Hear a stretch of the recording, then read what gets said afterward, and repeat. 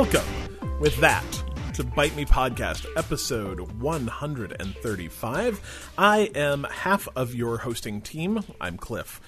The other half of your hosting team is... the Dylan. So, anyway, we're going to talk about what we've been playing. I've been playing some cool stuff, too.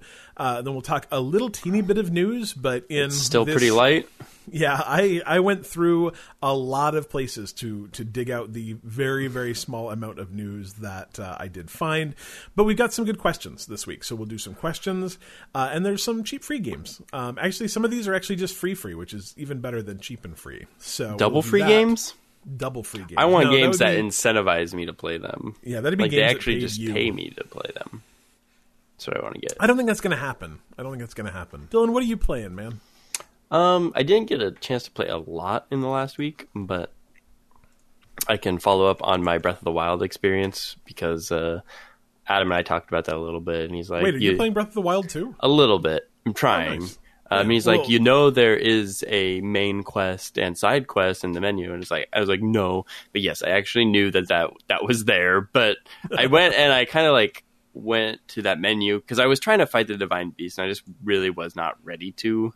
The one, and I think you need electric arrows or something, but that's kind of my problem with the game is I have 4 main quests that are currently active. One is Kill Ganon, which is duh.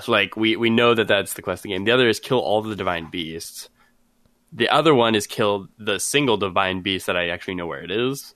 And the other quest is something else.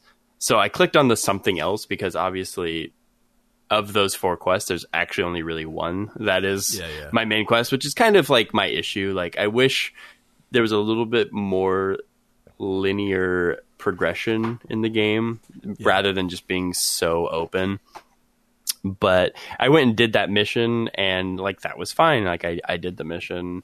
Which mission was it? I'm curious if I've done I think it was the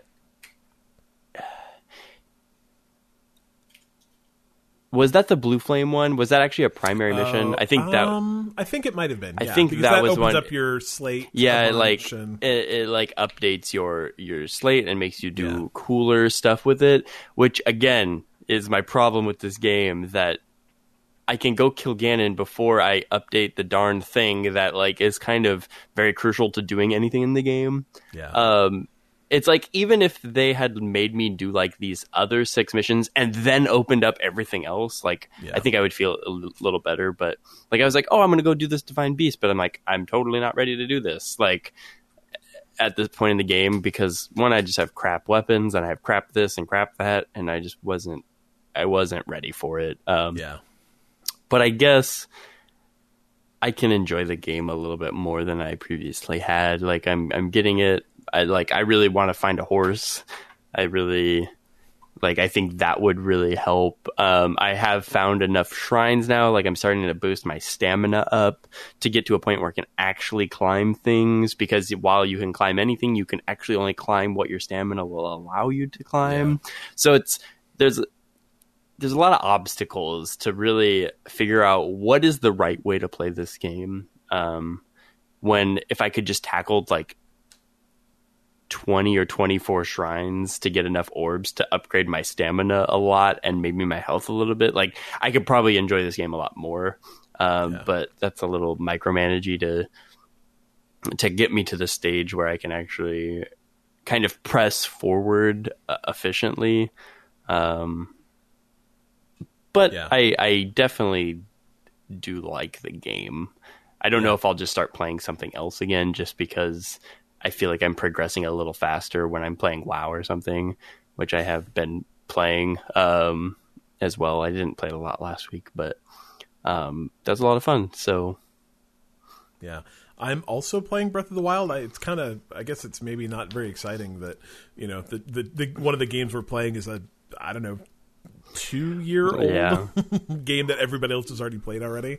But yeah, no, I think the thing that I will take away from Breath of the Wild is that I have played it. So this is I'm going to almost say this is my 3rd playthrough, but I've only started over twice. So I played about, what do you say it takes you to get off the plateau? Maybe 3 hours, 3.5 hours? Yeah, under 4 hours. Yeah, so I played the plateau plus maybe an extra hour or two and just like fell off of it, did not enjoy it, whatever. And then my Switch got stolen with that game in it, so I had no choice but to restart. And you know, it was one of those weird things. I'm like, why did I buy this game again if I didn't like it? It was a very strange. That is a strange thing to do. It went on sale, and I'm just like, you know, I need this game to almost, I guess, kind of complete the Switch experience. Like, literally everybody else has this game. I will be dumb to not do it. So I bought it on a sale and got about the same amount of length into it and didn't hate it as much the second time, but just something else came out. So I put it down and did not pick it up again until 2 weeks ago. And I got about the same distance. I was about 5 hours in, but the second time I played it, I said, I'm not going to play this game. I don't want to say the way they expect me to, but I'm just going to go wander around. Like, it's an open world game. I can wander anywhere I want. I'm just going to go wander. And that has made it, for the most part, more enjoyable. The things that have really surprised me about this game is the story's pretty good because when you actually find the story, it's interesting. Yeah, and that's exactly it. Is the story opens with you talking to like Santa homeless man, who isn't very interesting and does a lot of that very like Eastern video game, like ho ho ho ho, make me a pie in this thing, and I'm like, but why? I don't care. I know this is. I'm an adventurer. I don't need to make you a pie. I just don't care. And then, you know, lo and behold, he's actually a dead god or king that, you know, has been, I don't know. It just seemed really stilted and dumb, and I didn't like that character very much. But then you get off the plateau and start finding out that, like, there's this awesome epic battle that's been raging for millennia, and that, you know, you have the soul of a hero, and that Zelda has the soul of a goddess. And, you know, she's been locked in a battle with Ganon for 100 years, and you've been resurrected to go find her. And I'm like, oh, this is getting actually pretty cool. And maybe I knew that before, but it wasn't presented to me in a way that I found interesting. Right. I've been really surprised about like the quality and the interestingness of some of the cutscenes that I've run into since then. It's just been good. But the thing I will say that I think is similar to your feelings about it is that having an open world where you can go do anything is super cool until it's not. Until you're doing something that's totally not interesting and you don't even really know it. Well, or the game makes you do things more than once because the game's not smart enough to recognize it. Right. So I found this cool, like, fairy pond with this monstrous fairy in it. She's probably, 60 feet tall. And one of the things she can do is you can take, I don't remember, it's like parts of dead monsters that you find in the world after killing them and use those to upgrade your armor. So I did that once, but then I went and bought new armor, so I went back to her to have her do it again. And while I was doing that, she's right outside of, that town with all the K's in it. Kalakaflak? I don't know. It doesn't matter. I went into town and there's this dude there. He's like, oh my gosh, did you know that right somewhere outside of town, there's a fairy pond with a fairy in it? And I'm like, yeah, I did. Like, I was literally just there. And he's like, do you want me to show you where it is? I'm like, no, dude, I just was there. It's cool. He's like, follow me. I'll show you where it's at. I'm like, I don't want to. And it's like, side quest. I'm like, God damn it. If I don't do this. I literally just did this. I will have this on my quest list forever. So I'm like, okay, guy, I guess I will follow you. But I know where it is, so I just run ahead. I get back to the fairy pond. I turn around. The guy is like halfway up the hill. He's like, okay, I can't make it any further. I'm just out of breath. I'm not going to make it. So I had to run back to him. And then he's like, it's right up ahead. I go back to the ferry. Then it's like, side quest finished. I'm like, I know. I was here.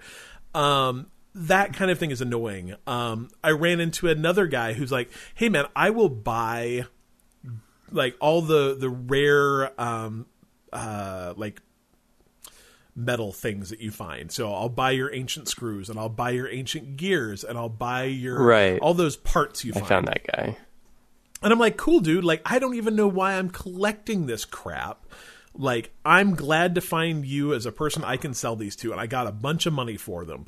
And then, like, 15 minutes later, I do the Blue Flame quest. Get up top. They're like, man, if you have 3 ancient screws, we can update your slate right now. I'm like, well, yeah, I mean, that's cool, but I just sold them to that dude that I met on the way here. So it's like the continuity of the game is just a little bit off. Like, I don't know what to do with these things, so now I have to hoard all sorts of crap forever because maybe I'll need it. It makes me really... It puts me in that... Like, are you one of those kind of people that are like, hey, ammo is super precious, so I have to collect every ammo I'll ever find and never use these special ammos? Right. And then you beat never, the game, and I I'm like, literally never use them, yeah. Uh-huh. And that's what I think this game's going to turn into me, is that I have all these things, but I don't want to use them in the wrong recipe, because what if I need them later? I don't want to use them... I hate a game that will not tell you if something is junk. Yeah. Like, that's my favorite thing about WoW is... It literally says these things are only good if you sell them. And I'm like, great. The other things I will save. And I think there's a few games that do that. I can't think off the top of my head. But... Division 2 does it. You can literally go to a vendor and push a button that will sell all junk. And they just sell all the crap. It doesn't even really show up in your inventory. So, I don't know. I'm really enjoying my time with Breath of the Wild this time around. I'm probably 10 or 12 hours into it now. I'm finding the shrines to be, for the most part, interesting, although I'm not, like... If I can't beat a shrine the first time, I'm not, like, spending a bunch of time worrying about it. I'm just looking it up on the internet. Right. I'm not going to make this game precious in any way. If I can't figure something out, I will literally just... look it up on the internet and go through it. So, and I think that's made it more enjoyable. I want to say that I'll finish it just because I want to say that I'll finish it. I guess we'll see. So, but sure. It's better than it has been. It's definitely better than it has been. So, and the further you've gotten into it, do you find the breaking weapons to be less annoying than you did at first? Not really. And like for me, it's still kind of annoying. It's still kind of annoying, but I think the thing that I found is that the better weapons don't break as fast. Right, and so, but they still happen to break at inopportune moments. Super inopportune moments. I think this is a game, and unfortunately I've been playing it a lot handheld, and that's a bummer because it's a game that I think plays way better definitely. on a TV with a Pro controller. So, that's what it is. We talked about Breath of the Wild for a long time, so I'm not going to talk a super long time about the other two games I'm playing, but I have been playing... oh, shoot.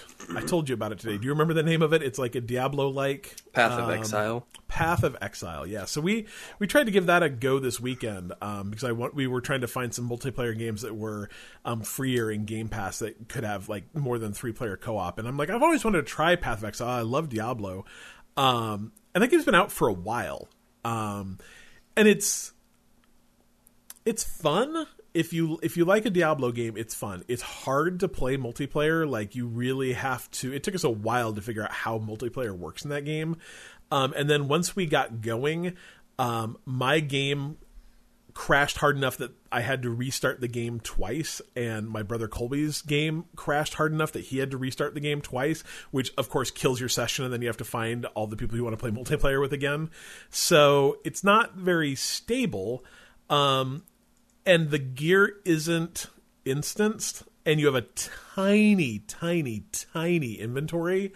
So unlike most Diablo games where the entire idea of the game is you're killing stuff and getting a huge amount of loot and then going and turning that loot back in, this is a game where I'm leaving a huge amount of loot behind because it's hard to even figure out what loot you want to take or what loot's better than yours, and your inventory fills up, I don't know, within 30 seconds of you leaving the town. It's obnoxious. It's super obnoxious. So I don't think we're going to play more Path of Exile, which is a bummer because I really like Diablo-style games. But kind of in a world where Diablo exists, I would 100% rather just play Diablo again than play this game. Right. So it is what it is. But the other game I'm playing is Outer Wilds, which is a game that came out. It was kind of a sleeper, especially because it sounds a lot like Outer Worlds, which is the new Obsidian game that's coming out later this year. Is that why I'm getting confused? I think that's why I'm getting confused. Like literally, if you hear someone say they're playing Outer Worlds right now, what they mean is they're playing Outer Wilds right now. It's a game published by Annapurna. I don't remember who is the developer on it, but it kind of came out without a ton of fanfare and went immediately into Game Pass. And kind of the plot of the game is you are this weird race of aliens that have 4 eyes, and you start out in this little town, and you've always wanted to be a space traveler, and so your race has a history of space travel. You've been training for a long time to do this. You spend a bunch of time going around your town talking to people. It's kind of a tutorial, and then you literally just blast off into space. And there's like 8 planets that you can explore, and inside your spaceship there's like I'm going to say like a status board that you can look at, and when you go to different planets, it will collect different bits of information about the planet you visited. So you'll go somewhere and you'll translate this alien message using your alien message translator, and that will update that board. And either that'll say, oh, hey, now you need to go here to get more information about this, or it'll say, you found some stuff, but there's more to find in this location. And so you have to kind of go back. But the kind of conceit of the game is that every 22 minutes, the sun explodes. And so it's a time loop. So, and you don't really understand exactly why it's a time loop either. At least yet, I don't. You just know that it is. And so in your next 22 minutes, then you'll go back to your spaceship, find out what you found out, where you have to go next, and then you'll take off from your spaceship again and fly to another planet. The interplanetary travel, I do not like very much because I'm bad at it. It's actually kind of hard to move a spaceship in a 3D space. There's an autopilot that will get you close, but then you have to land yourself, which I am terrible at. But once you get on the planet, it's super fun. They're all low gravity, so you can sometimes jump really high. Sometimes you can jump high enough off the planet to actually escape its gravity, which is a very, very, very bad thing, in case you're wondering, because that just means you die in space. It's a game that at least I die a lot in, because you'll misjudge how far a jump is, and you'll fall too far, or you'll fall too far and crack open the front of your spaceship and you'll asphyxiate, or you'll jump off a planet and asphyxiate. You asphyxiate a lot in this game, I'll be honest, or at least I do. But it's really, really fun. I've been playing it co-op with my kids, so it's actually kind of a cool couch co-op game, because the longest any turn can last is 22 minutes. So I'll take a turn and play until the sun explodes or I die, and then he'll take a turn and play until the sun explodes or he dies. We just keep handing the controller back and forth. But it's all about exploration. It's very walking sim like. There's no, like, you don't get a gun, you don't get any of that stuff. You're just exploring space and pushing this story along of these kind of ancient beings that were in your solar system before you, and trying to figure out kind of what happened to them, where they went. It's really cool. And like I said, if you have Game Pass, it's free. It's about, I think, 16 or 17 hours long, and from as of right now, and it's obviously just late June, I've heard at least 3 or 4 like game reviewers say that it's like their shadow game of the year, that it kind of came out of nowhere, and they're saying it's the best game they've played this year. So if you have an Xbox and you have Game Pass, go give Outer Wilds a shot. I think you'll like it. So anything else while we're playing things, Dylan? I started playing Hotline Miami 2 because I wanted to play something different, and I never played the second one. It's great. I've never played those soundtracks are so good. I should play them. I think I own the first one on Steam. You have to have owned one somewhere, right? But they're so much fun. They're pretty challenging, but in a are they good kind way. Of roguelikes? They're, if you get hit, you die likes. But the levels are short enough that, and there are checkpoints, but you have to do the whole room or level of building and move on to the next one to get a checkpoint. So you have to clear a whole floor of enemies and then move on, and clear the whole floor of enemies and move on. So that's the idea. But generally everything is kind of a one-hit kill. Sure. Unless you're like hitting them with a blunt object where they get bopped to the ground and you have to like finish them, kind of thing. Sure. Yeah. All right, I'll give it a go when I get some time, which will be never. Would you like to lead us into the next section? News. It's good, Dylan. You nail that every week. That's 135 news. It's really the only thing I'm good at. Is that on your resume? Like, if I go to your LinkedIn page right now, will I see that you worked from Bite Me Podcast and that you say news? Yes. I'm going to check that after the show.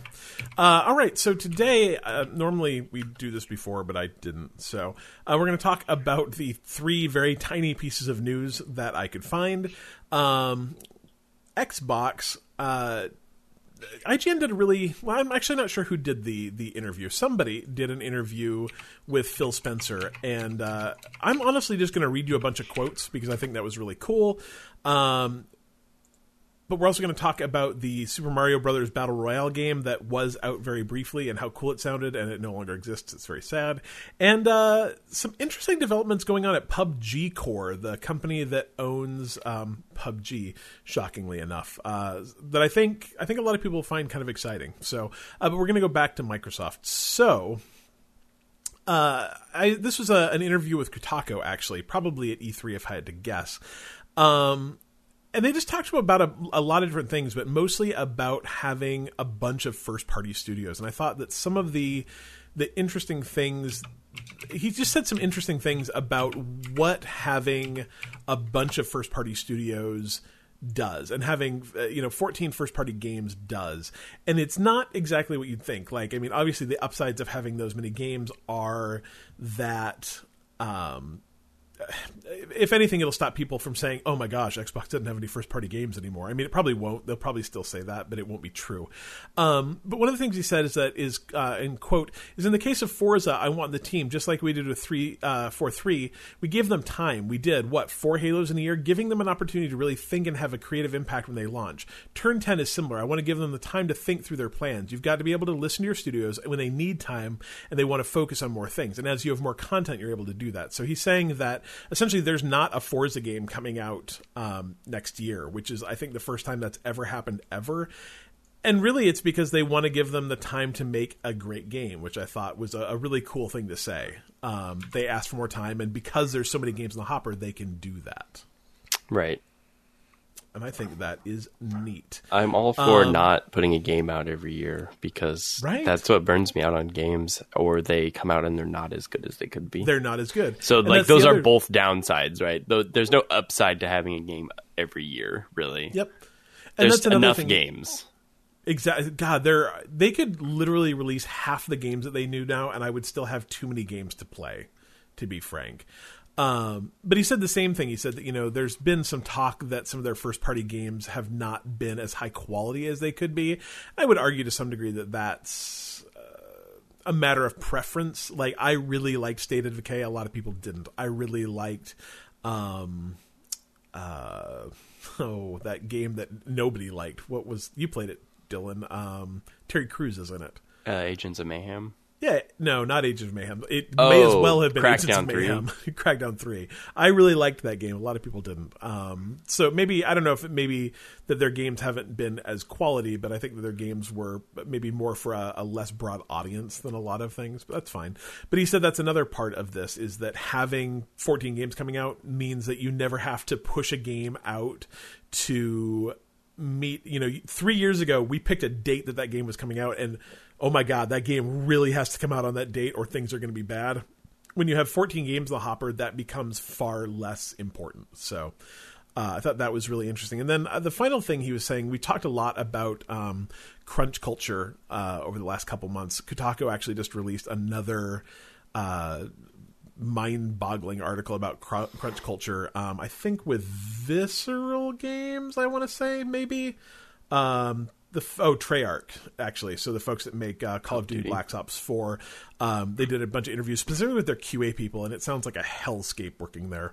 But one thing that Phil said was that we want to create an environment where people can have careers, which means they feel fulfilled and rewarded with the work they do, that there's a career progression. But the sustainability of the work-life balance is critical, and I would use that word because I don't know if there's one equation. Okay, you clock in at this time, you clock out at that time. When you think about the number of hours that people work, when you think about a sustainable career where I say I can see myself doing this in 20 years, we spend a lot of time pulling the culture we have inside the organization, because it's not just how many hours do I work, it's do I feel like I work in an environment where I can show up as my true self, where I can do my best work.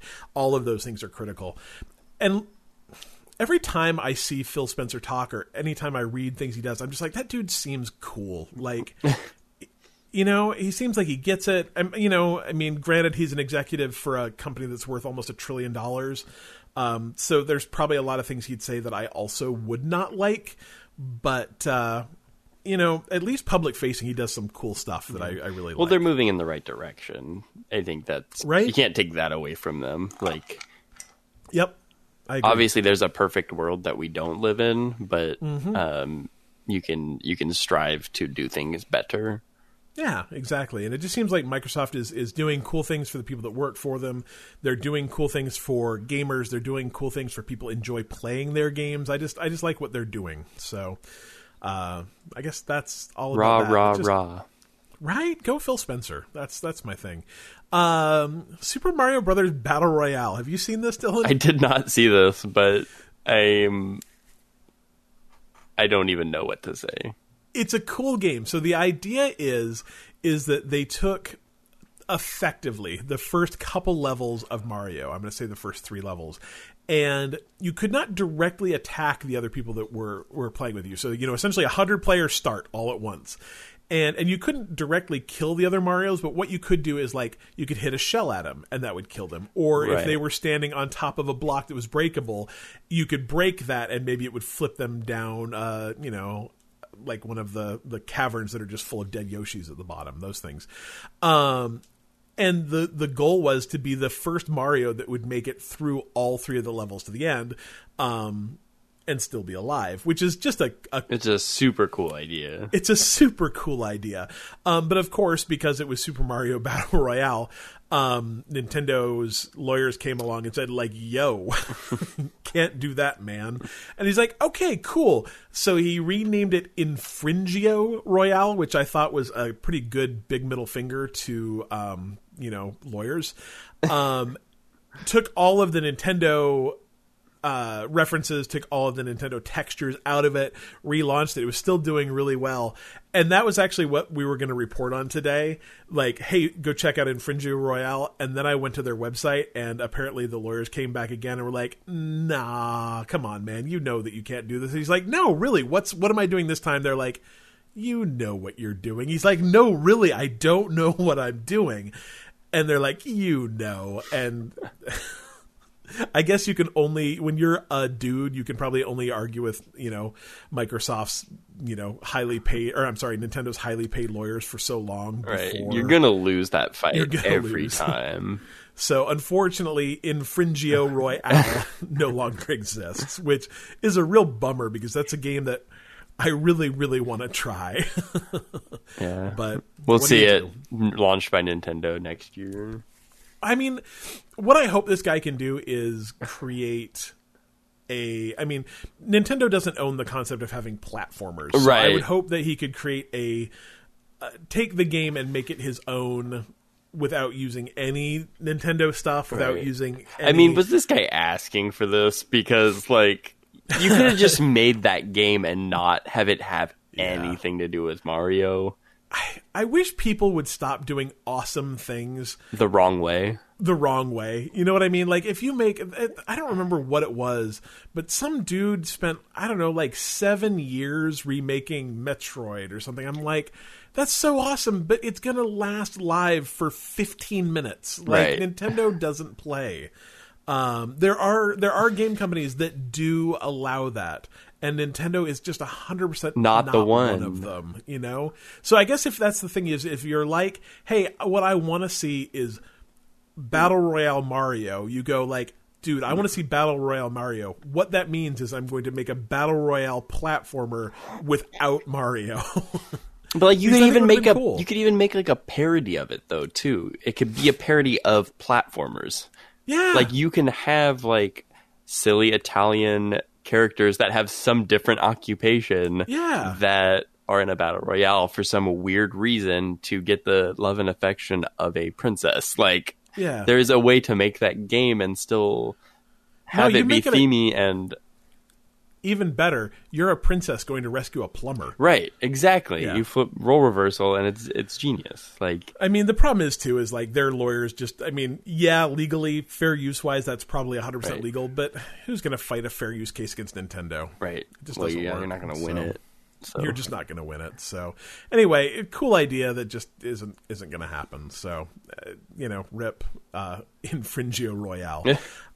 Finally, PUBG Core. So PUBG started out as a subsidiary of Blue something. Bluesoft? I don't remember. No, it's that company over. I think they're Steel. something. LT I don't know. Gray? They're- Yeah, it was that. They own a bunch of MMOs over in China, or I want to say China. Anyway, PUBG Core split off from them. I believe they are a wholly owned subsidiary of whatever the name of that company is. But PUBG really, up until now, only does PUBG games. But they just started a new studio called Striking Distance, which is not a very good name for a studio, but is a pretty good name for like an arcade game from the 80s. Right. Yeah, it works. And the goal of that studio is to create an original narrative experience within the PUBG universe. So we're going to create an original narrative inside the PUBG universe in which there is effectively no narrative. But that's okay, because Glenn Schofield is taking the helm as CEO. And if you've never heard his name before, that's fine. But what you should know is he was the vice president and GM at Visceral Games and the co-founder of Sledgehammer. So this dude has worked on both Call of Duty and Dead Space. So there could be some really cool stuff coming out of Striking Distance in the like I said, I don't know how you make a game in the PUBG universe, but I loved me some Dead Space. So if they can make a game that is Dead Space-esque, that's enough for me. Yeah. Yeah. Good. All right, before we get to questions, I am going to talk about our patrons because our patrons are the best people in the world. Is that right? Yep, that's the news story of this week. Our patrons are best patrons. There was no other news, so that's what we pushed out. If you are one of our producer patrons, we read your name on this podcast, which is pretty much the highest honor you can get as far as this podcast is concerned, I believe. So I'm going to do that right now. First off, Operator Jack, Joe Cole Jr., John Tippins. We still don't know who John Tippins is, right? That's Adam's friend. Adam's got friends. That's awesome. Yes, we found out because we spent all that time figuring out who the new patron was last week to find out it was Adam's friend. Oh, well, welcome, Adam's friend. You should come hang out with us in Discord. Which You seem was like the best twist possible when him and I are trying to figure out who the new patron is. And it was Adam's friend. That's amazing. Well, welcome, John, Adam's friend. We like you. Megan Phillips. I still own Megan and John and Michael stickers. I probably need to get some more magnets, too. I owe them lots of things. My kid just got out of school. This weekend, I will send out stickers, and I'll send you everything I have. You might have to take 2 shipments because I don't actually have any magnets yet. So we'll figure that out. Of course, Megan Phillips, who is, if you come into our Discord, she is the only person with a pink text, which I think makes her the coolest. Dylan had it for a while. We took it away. Although I might have given it to Jack, too. He said he wanted it. So maybe I just lied to you. It doesn't matter. Michael Kennedy. I don't know how to say his last name still. I should look it up. But he's a cool guy. He's in our Discord, too. Gauthier? Michael KG. Michael KG. Tom McDermott, Austin Palmer, Alan Schulte, whose house is going to be eaten by Giant termites. termites that eat concrete. It's going to be a bummer, man. They're very hungry. Very hungry. And, of course, Kevin Schold, who had the misadventure of playing Path of Exile with me. His was the only game that didn't crash. I don't know what he did to be so special. But thank you to our patrons. If you would also like to be a patron and help us fund this delightful podcast, you can go to patreon.com/BiteMePodcast, and it will make everybody very happy. Next up, we have questions. And the first question we always answer is from our good friend. Hey, yo, Benny. Did you say Benny? Kind of. Well, we're a little too hard on the accent. Hey, you went, Benny. Yeah, I was going to say you went right into like 90-year-old grandma. Hello, Benny. Benny, bring me my dentures. Benny, my teeth. Benny. It's good. Vinny has a really good question actually this week. I think this is an interesting one. I'll be interested to see what your thoughts on this are. So he says, what are your thoughts on completing a game? And the way he defines completing a game is you see the credits roll. And I think that's actually good. I think it's a good, a fair rule to use. I agree. He says, do you play other games while you're trying to beat a game? Do you not buy other games until you finish that game? Are you disappointed in a game if you don't beat it? And at what point do you decide the game just isn't something you're ever going to beat? Why don't you go first, Dylan? Because I actually have very structured thoughts on this. Okay. I think this has changed for me over time. I think there was a time where I kind of bought a game, I finished it, and then I looked for a new game to play. And that was when I was younger with limited funds and games weren't as accessible, I guess. Like, yep. I think even with limited funds today, you can amass more games than you can play. Dude, $10 a month, you can have 200 games very on Game easily. And I used to roll credits on every game I played. Now I don't play as many games that roll credits. So I thought about this question. I find it a little harder to answer, but I think generally if I get into a game, I plan to roll credits on. Am I disappointed I haven't finished Breath of the Wild yet? I don't think I'm disappointed. I'll absolutely play a game. I probably won't play 2 story-driven games that roll credits side by side often, unless one is on my Switch and one is somewhere else. I guess. Trying to make sure I hit all the facets. All your points. And if I really don't enjoy a game, I probably won't necessarily play it through. And I'm not too upset about it. Yeah, I'd go with that. That's good. I used to be kind of like you, with the exception of I didn't beat many games. I used to put hours and hours and hours. Like, it's strange to me how many games that I've put dozens of hours into that I've never beaten. Like, I've played almost all the way through Final Fantasy VI twice, never beat it. And so I also have a massive pile of shame. Like, my pile of shame is taller than my house, and I have a 2-story house. I've got well over 900 games in my Steam library. My Xbox library is, I don't know, not counting Game Pass, probably 250. My PlayStation is probably over 100. Just because you get so many free games these days, right. And I can never pass up a free game. But also I do Humble Bundle. I used to buy a lot of games as part of sales. I used to buy Humble Bundles all the time. Now I just do Humble Bundle monthly.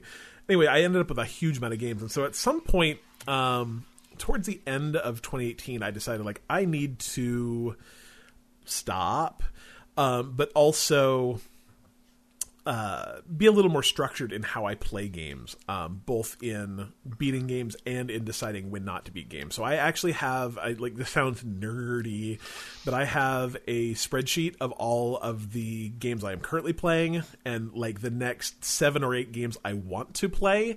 Unfortunately, a lot of those are ones I've started and have not beaten. I prioritize them by, to some degree, length. I try and beat short games because you can beat more of them fast. But sometimes I get into Breath of the Wild. It's a 40-hour game. There's nothing you can do. But I try to be very mindful of what games I am actively playing. And I try not to play more than 2 or 3 at a time. But sometimes that just doesn't work out. So, but I try very hard to keep track of what I'm playing at very least, so that I don't add too many games to the top of that pile. I am trying really hard not to buy other games at all. Sometimes that works and sometimes it doesn't. And there are games that I'm always going to buy. And the games I'm trying to buy now are, I'm trying to limit myself to games that I know I will play with another person. So I bought The Division 2. Hold you I knew I could accountable. play that with my brother. Yeah.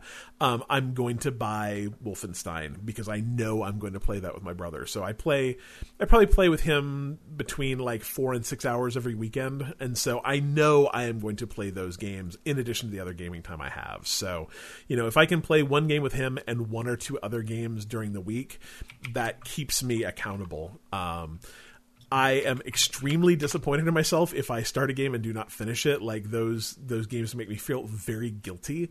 And so I try to finish games, or again, at least keep track of which games I haven't finished so I can go finish them in the future. But the one thing I think, gotten better at is deciding when a game just isn't for me. And I've got kind of two methods that I use to figure that out. Is some games I play and I'm just like, this game sucks. This game is obviously awful.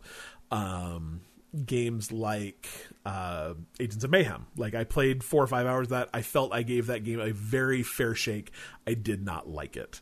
There's been a handful of other games that have made that kind of list for me. And usually when I can tell that a game isn't doing it for me is when I go in and go to play a game at night and I'm like, I don't know what I want to play. Maybe I'll just play some Rocket League. And when I get to the point where I'm actively playing a game and instead I think maybe I'll just go play some Rocket League instead, that's a pretty good indication that I don't want to play the game I'm playing. So, but sometimes even games get knocked off that list. Like God of War was a game that I just kind of like, maybe I don't want to play this game anymore. But then maybe I'll get back to in the future. But for the short term, I can say I played God of War. I put 10 hours into it. It wasn't for me. Or I put 6 hours into it. It wasn't for me. It's off my list, and I don't have to think about it anymore. So it kind of leaves that mental space for me, which is nice. So, but also the other side of that is I do keep a list of games that I didn't finish as well, so that I can go in the future and go like, oh, why didn't I like that game? Or hey, I most definitely did not like that game. But I also keep track of the games I have beaten. So it's really a lot of it for me is just tracking, which is super nerdy, but it's kind of how my brain works. And I kind of highly subscribe to the idea that if you have something rolling around in your head, you're going to think about it forever until you write it down. And so for me, writing those things down into a list means that I don't have to think about what I'm playing or what I want to play or why haven't I played more of that game? And the answer is because I'm done with it. It's off my list and it's on to I'm not going to finish this list, and so I don't have to think about it anymore. So that's how I work with completing games. Next up, question from Eddie. He wants us to replace our family with Nintendo characters. Who will be serving you breakfast in the morning? Peach, Wario, Captain Falco? The answer is I serve myself breakfast, so it'll still be me, Eddie. I guess, is this immediate family? I don't know.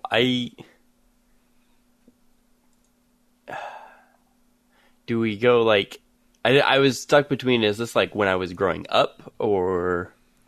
Oh, yeah, that's a good point. Or when, like, or my current family situation. Like, are we talking about going to Thanksgiving? We need more information. I guess the first answer is you also serve yourself breakfast every morning. I do now, yeah. Yeah, that's going to change. When I was growing up, my mom would make me breakfast. Yeah, my mom would make me breakfast too. And I wish my mom was... still making you breakfast? Yeah. Ultimately, who would still be there making me breakfast? I'll be honest, I do not need my mom to make me breakfast. I am fine making breakfast, but man, I wish my mom was around to make me dinner. God, I hate cooking. Oh, yeah. My mom made me French toast or waffles or pancakes every morning before school, so... Dang. It was a good life. That's not bad, man. That's not bad at all. So who would serve? So I guess if you were going to replace your wife with a Nintendo character, who do you think your wife would be a good replacement? Funky Kong. She's in the room with you, right? Yeah, but she don't know what that question was. I'm going to tell her. He'd be my best friend. Yeah, I guess that's probably true. I guess that's true. It's kind of weird, man. Funky Kong's a weird choice. I'm having I've like literally been thinking of this question. And I was like, I don't know. All these characters are nuts. I don't want Wario to serve me breakfast. Like, no, I don't. I get it. I think if I was going to replace my wife with a Nintendo character, it would probably be Daisy. She's got the red hair. They look kind of the same. Yeah, it's like you could pick Peach, but she's just gonna get kidnapped. Yeah, I don't need that in my life, man. I do not need that in my life. So Daisy, I think, is my choice. They've got a little bit of a similar look, and I don't think she's constantly getting kidnapped by Bowser. What's the other one? Rosalina? Yeah, I think so. I guess I'd go with that one. Yeah, it's all right. Let's see. You don't have any kids. Who you can help me here. Who should I replace my kid Carter with? Funky Kong. Funky Kong. I don't know if he's maybe is he like a Diddy Kong? He might be a Diddy Kong. I think Diddy Kong is a good pull. Can he shoot you with his peanut blaster? I mean, that's probably pretty close to the real thing. It sounds pretty legit. Who's Captain Falco? Is he talking about Falco or Captain Falcon? It's either a typo or so you got Falco from Star Fox or you got Captain Falcon. Oh yeah, no, I think you're right. I think it's Captain Falcon. Wait, from F-Zero. Oh shoot, yeah. Man, it's been. We need an F-Zero game. F-Zero. If they made a new F-Zero game, I would be so in. How about this? It can't be a Nintendo game, but F-Zero in VR. Ooh. That'd be dope, right? Yep. Yeah, I don't think I know. I don't have a very large family for this question. Well, I mean, we could go extended family, but it just gets weird. Yeah. I don't know. My mom's Bowser. I would just disown myself real quick, I think. My problem is I'm familiar with Nintendo characters, but not so intimately familiar with Nintendo characters that I can well, it's all of a sudden my brother's gonna be Yoshi. What is this relationship? Your brother reminds me of Yoshi. He just licks me. I don't lays eggs. My dog could be Yoshi. I don't want him to lay his eggs, crack them, and make me breakfast with them. That sounds terrible. Does it? It's a constant source of new eggs. But it's like cannibalism. Is it? I think so. Can you feed a chicken eggs? You probably can. Should you feed a chicken eggs? No. Okay. All right. Next question. Angel Girl wants to know what our favorite video game controller of all time is. I looked. We answered this, but my God, it was 80 episodes ago, so I figured we could just answer it again. The Duke. Fine. Oh, see, that's not the actual right answer, but it's always the right answer. God, the Duke controller was amazing. I have huge hands. That thing just folded around it. Oh, it was perfect. Loved the Duke. That was good. What's your actual favorite controller? Probably the current Xbox One controller. Same. It's been so finessed. They're so perfect. And pretty much any variation, the Xbox One S controller is better, I guess. And I think the Xbox Elite controller is basically tied. It's different, but if you want the additional accessories, it's worth it. Yeah. But otherwise, it's kind of, I think, just a sideways upgrade because I'm fine with the Xbox One S controller. Yeah. The Xbox One S controller is such an interesting controller to me because, I know physically what is different, hardware-wise, between it and an Xbox One controller. It has the headphone jack and Bluetooth. It has Bluetooth, but there is something you could put them next to each other, and I would be able to pick out which one was which. And they feel a little different, but you can't quite explain why. I have no idea what it is, but they feel just slightly better, and I love it with all my heart. It's the best controller ever made. So the Duke, though, the Duke is a solid answer. I mean, pretty much every time Xbox has done a controller, it's been an improvement on the predecessor. Yep. I honestly think that a huge part of the reason why I prefer Xbox to PlayStation is because I love the Xbox controller so much more than I like the PlayStation controller. The PS4 is the best version of the DualShock, but it's still not good. So, right. But that's just me. I think a lot of people like them. They don't feel good in my hands. They don't at all. Mr. Joe Coleslaw would like to know is what's our thoughts on comedy in video games. What is the funniest moment in the game in games that I have played, and what was the funniest game I played overall. Where do I think humor in video games going in the future? What are your thoughts about comedy in video games, Dylan? I don't know if it's fair, but the South Park game is by far, I think, the funniest game. That's probably true. I don't think there's not enough games that are trying to be like funny where they're just like, that game is meant to be a funny game, and it is, so it's the funniest game. Yeah. There's other games that do have like funny parts to them, but they're not a funny game. Yeah, I think that comedy in video games is probably one of the hardest things to do, because conversation in video games is difficult. So funny has to either be South Park, where so much of it's situational and goofy, or it kind of has to be in cutscenes, because as soon as you give players control over humor, it gets kind of weird.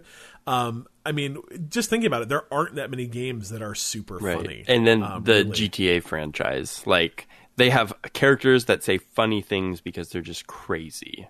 Yeah, Travis is a funny. Travis? Yes. Or Trevor. Trevor is one Trevor's of the a funny funniest characters.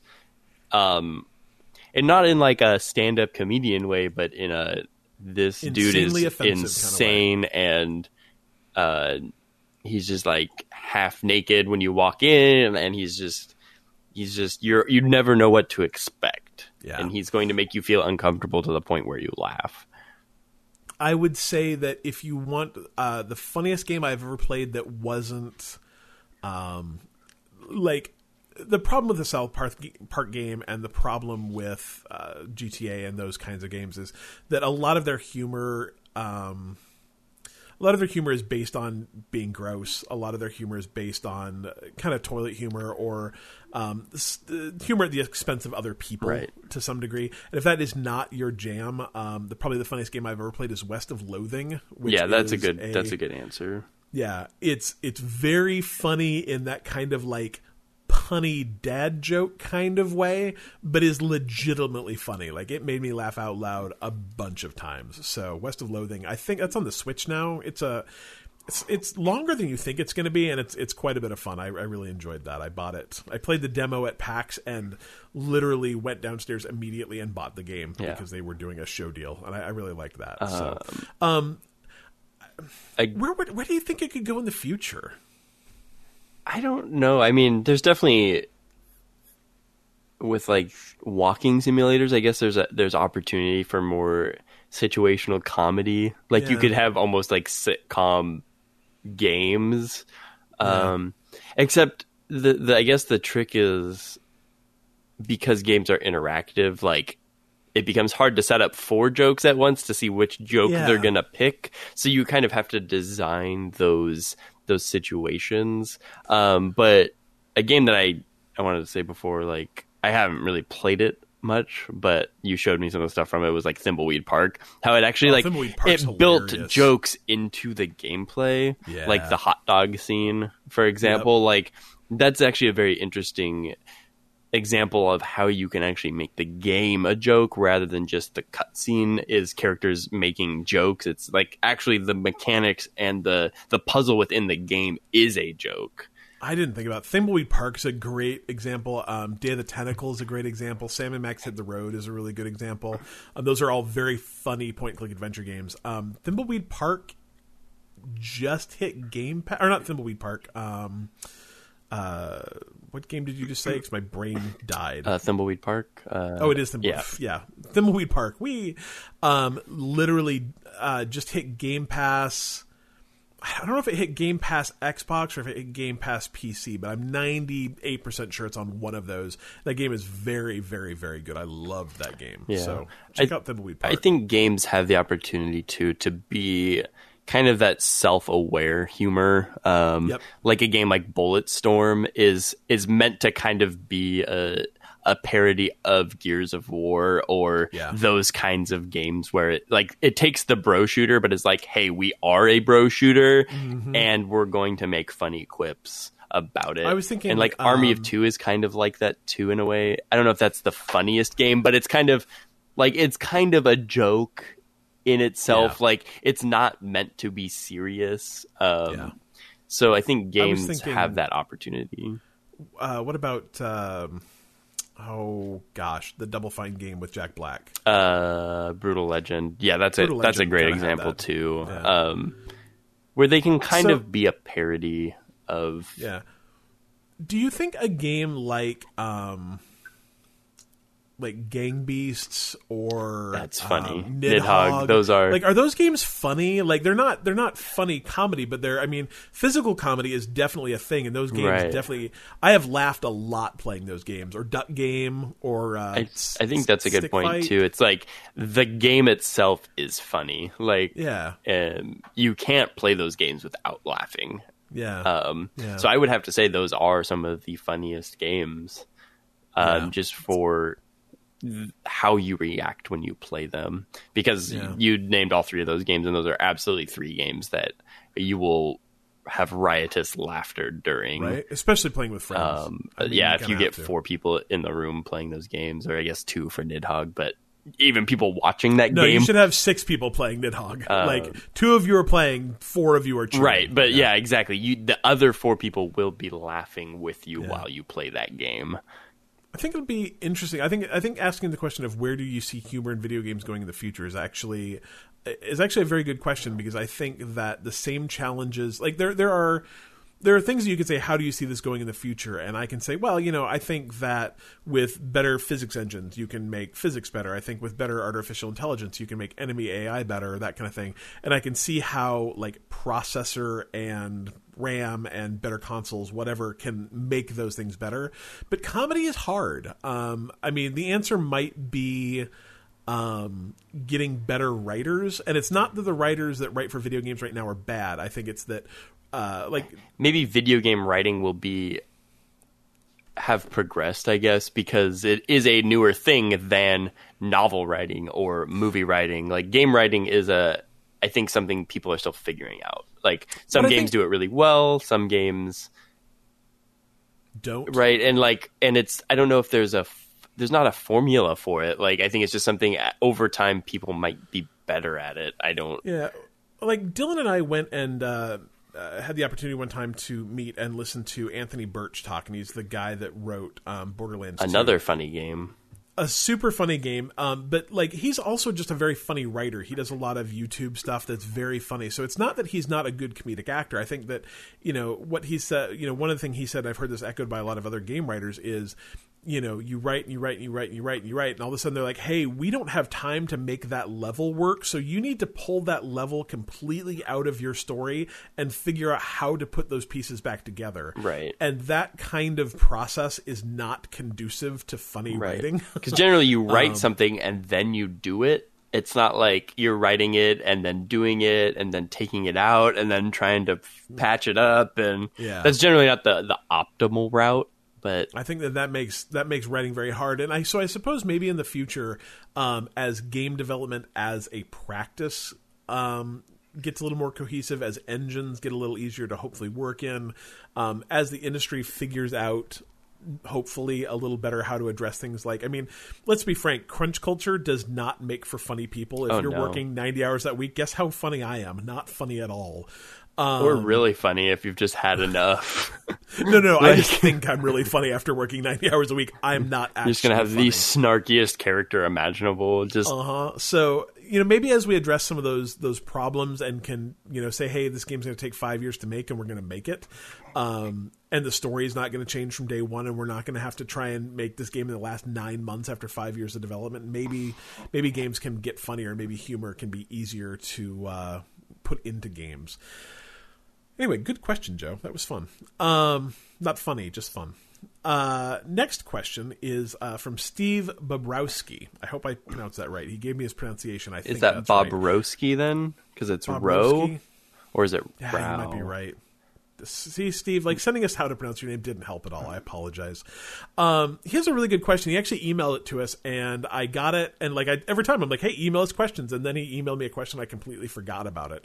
But we're putting it in now. So his question is he has heard me talk about playing on 3 Xboxes at my house. He has 2 boys in the house, and they now have 3 Xboxes. I applaud that. He has one linked so we can play 2 Xboxes under my one live account, which is how I have it set it up. As well. However, the third Xbox can't be used to play on live, so we can play 3-player games. At least I can't figure out how we can do that under one Xbox account. Right. He asked, do I have 2 live accounts? Or if not, how did I get all 3 going? He says he misses the family live account where you can pay $70 for your entire family. I agree. The bad news for Steve is that there is no way to do it. I tried messing with mine. And I did a bunch of research on the internet, and literally if you have 3 Xboxes, there is no way to have like 2 child accounts under one master account, which is a real bummer. It is a bummer. I mean, I don't think having 3 Xboxes is... Very unreasonable at all. Well, yeah, that's what I was going to say. I don't think it's common. Like, I don't think a lot of people have 3 Xboxes. But I bet enough have it that a single person could monitor multiple live accounts. Because I think that's what it comes down to. It's like... Steve just wants to like have one bill. Like he doesn't have to manage a bill on 2 accounts to do this well, for his kids. He probably doesn't want to have to pay $20 a month to be frank. Right. But maybe he would if it was just like, oh, I just need another membership on here, right? Yep. And I mean, to some degree, unfortunately, gamers are probably partly to blame for this because I mean. How many people, like, we can't see you raising your hands, but how many of you have one of your friends as your child under your gaming account? Right. You know, when Nintendo announced, I mean, we did it on our podcast. We're like, all right, so the Nintendo Family Plan can hold up to 6 people. Sweet. That's only $3 a month, you know, or $3 a year.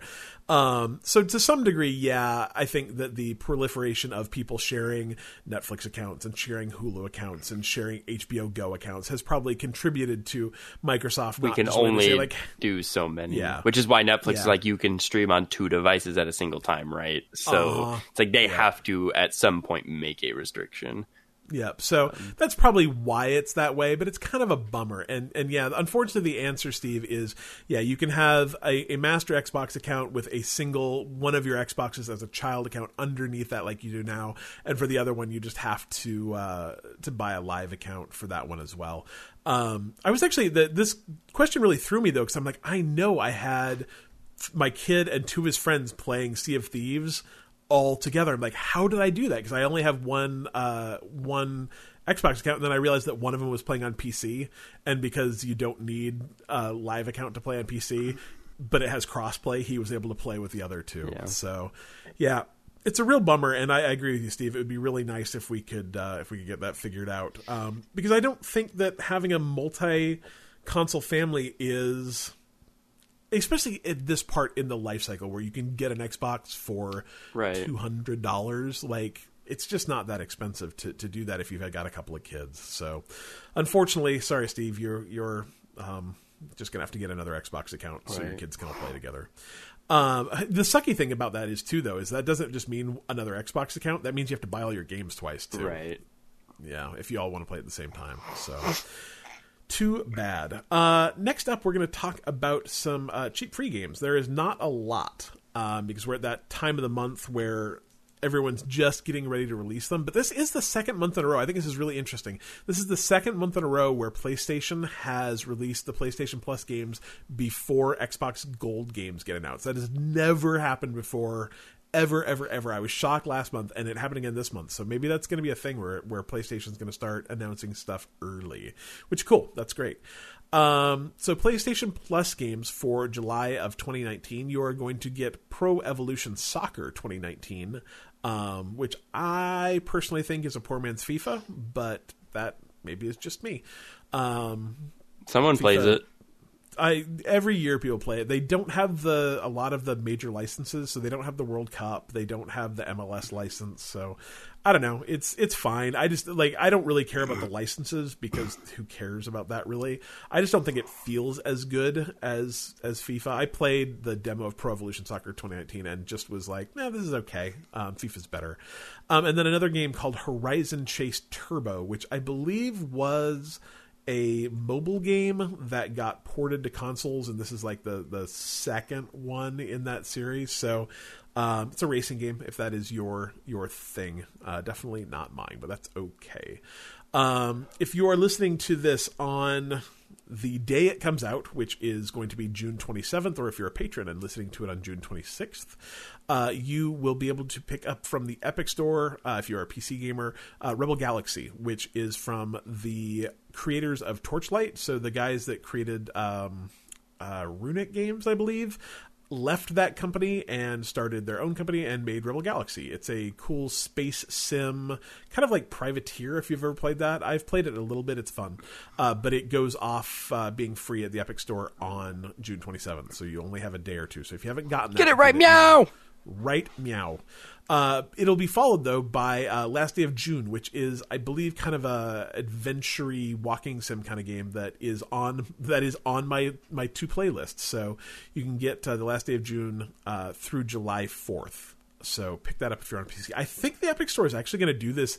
They originally just said that the weekly giveaway of games was going to be through the entirety of the Epic Store sale, but I think they actually said they're going to continue it through the end of the year. So that's 3 or 4 games a month from the Epic Store for another 6 months or so. So keep an eye on those. If you actually have the Epic launcher installed, which I guess if you're doing anything on the Epic Store, you should probably have that installed. It'll actually prompt you every time a new one comes out. Yeah, it's pretty cool. Says, hey, go grab that. So if you aren't against, I guess, having another launcher, install that, and it'll remind you, and then I don't need to do it. So... I think that's the end, Dylan. Do you have anything else to say? I don't think so. No, it's good. It's a little bit of a shorter episode, but if you haven't listened to it yet, go listen to the games coming out in 2019 episode. My lights are flashing. There is power problems coming, so we should finish, and then I'll save this podcast and post it. So anyway, you can follow us for always at bitemepodcast.com. There's all sorts of episodes posted there if you are interested in seeing some of the stuff we've done in the past. It's also the easiest way to follow us on iTunes and Apple and all that kind of stuff. You can follow us on Facebook at facebook.com/bitemepodcast, at twitter.com/bitemepodcast, instagram.com/bitemepodcast. We've been putting a little bit of stuff over there when I remember. If you want to be on our Discord, which is where all the cool kids hang out, including Dylan and I almost all day, every day, because we sit in an office. Yeah, it's just open there. I'm like, hey, Discord, cool. You can go to bitemepodcast.com/Discord. That will get you in. It's a lot of fun over there. I highly recommend you do that. Support us on Patreon at patreon.com/bitemepodcast. Anything else, Dylan? I think that's everything. I think that's it. All right, do it.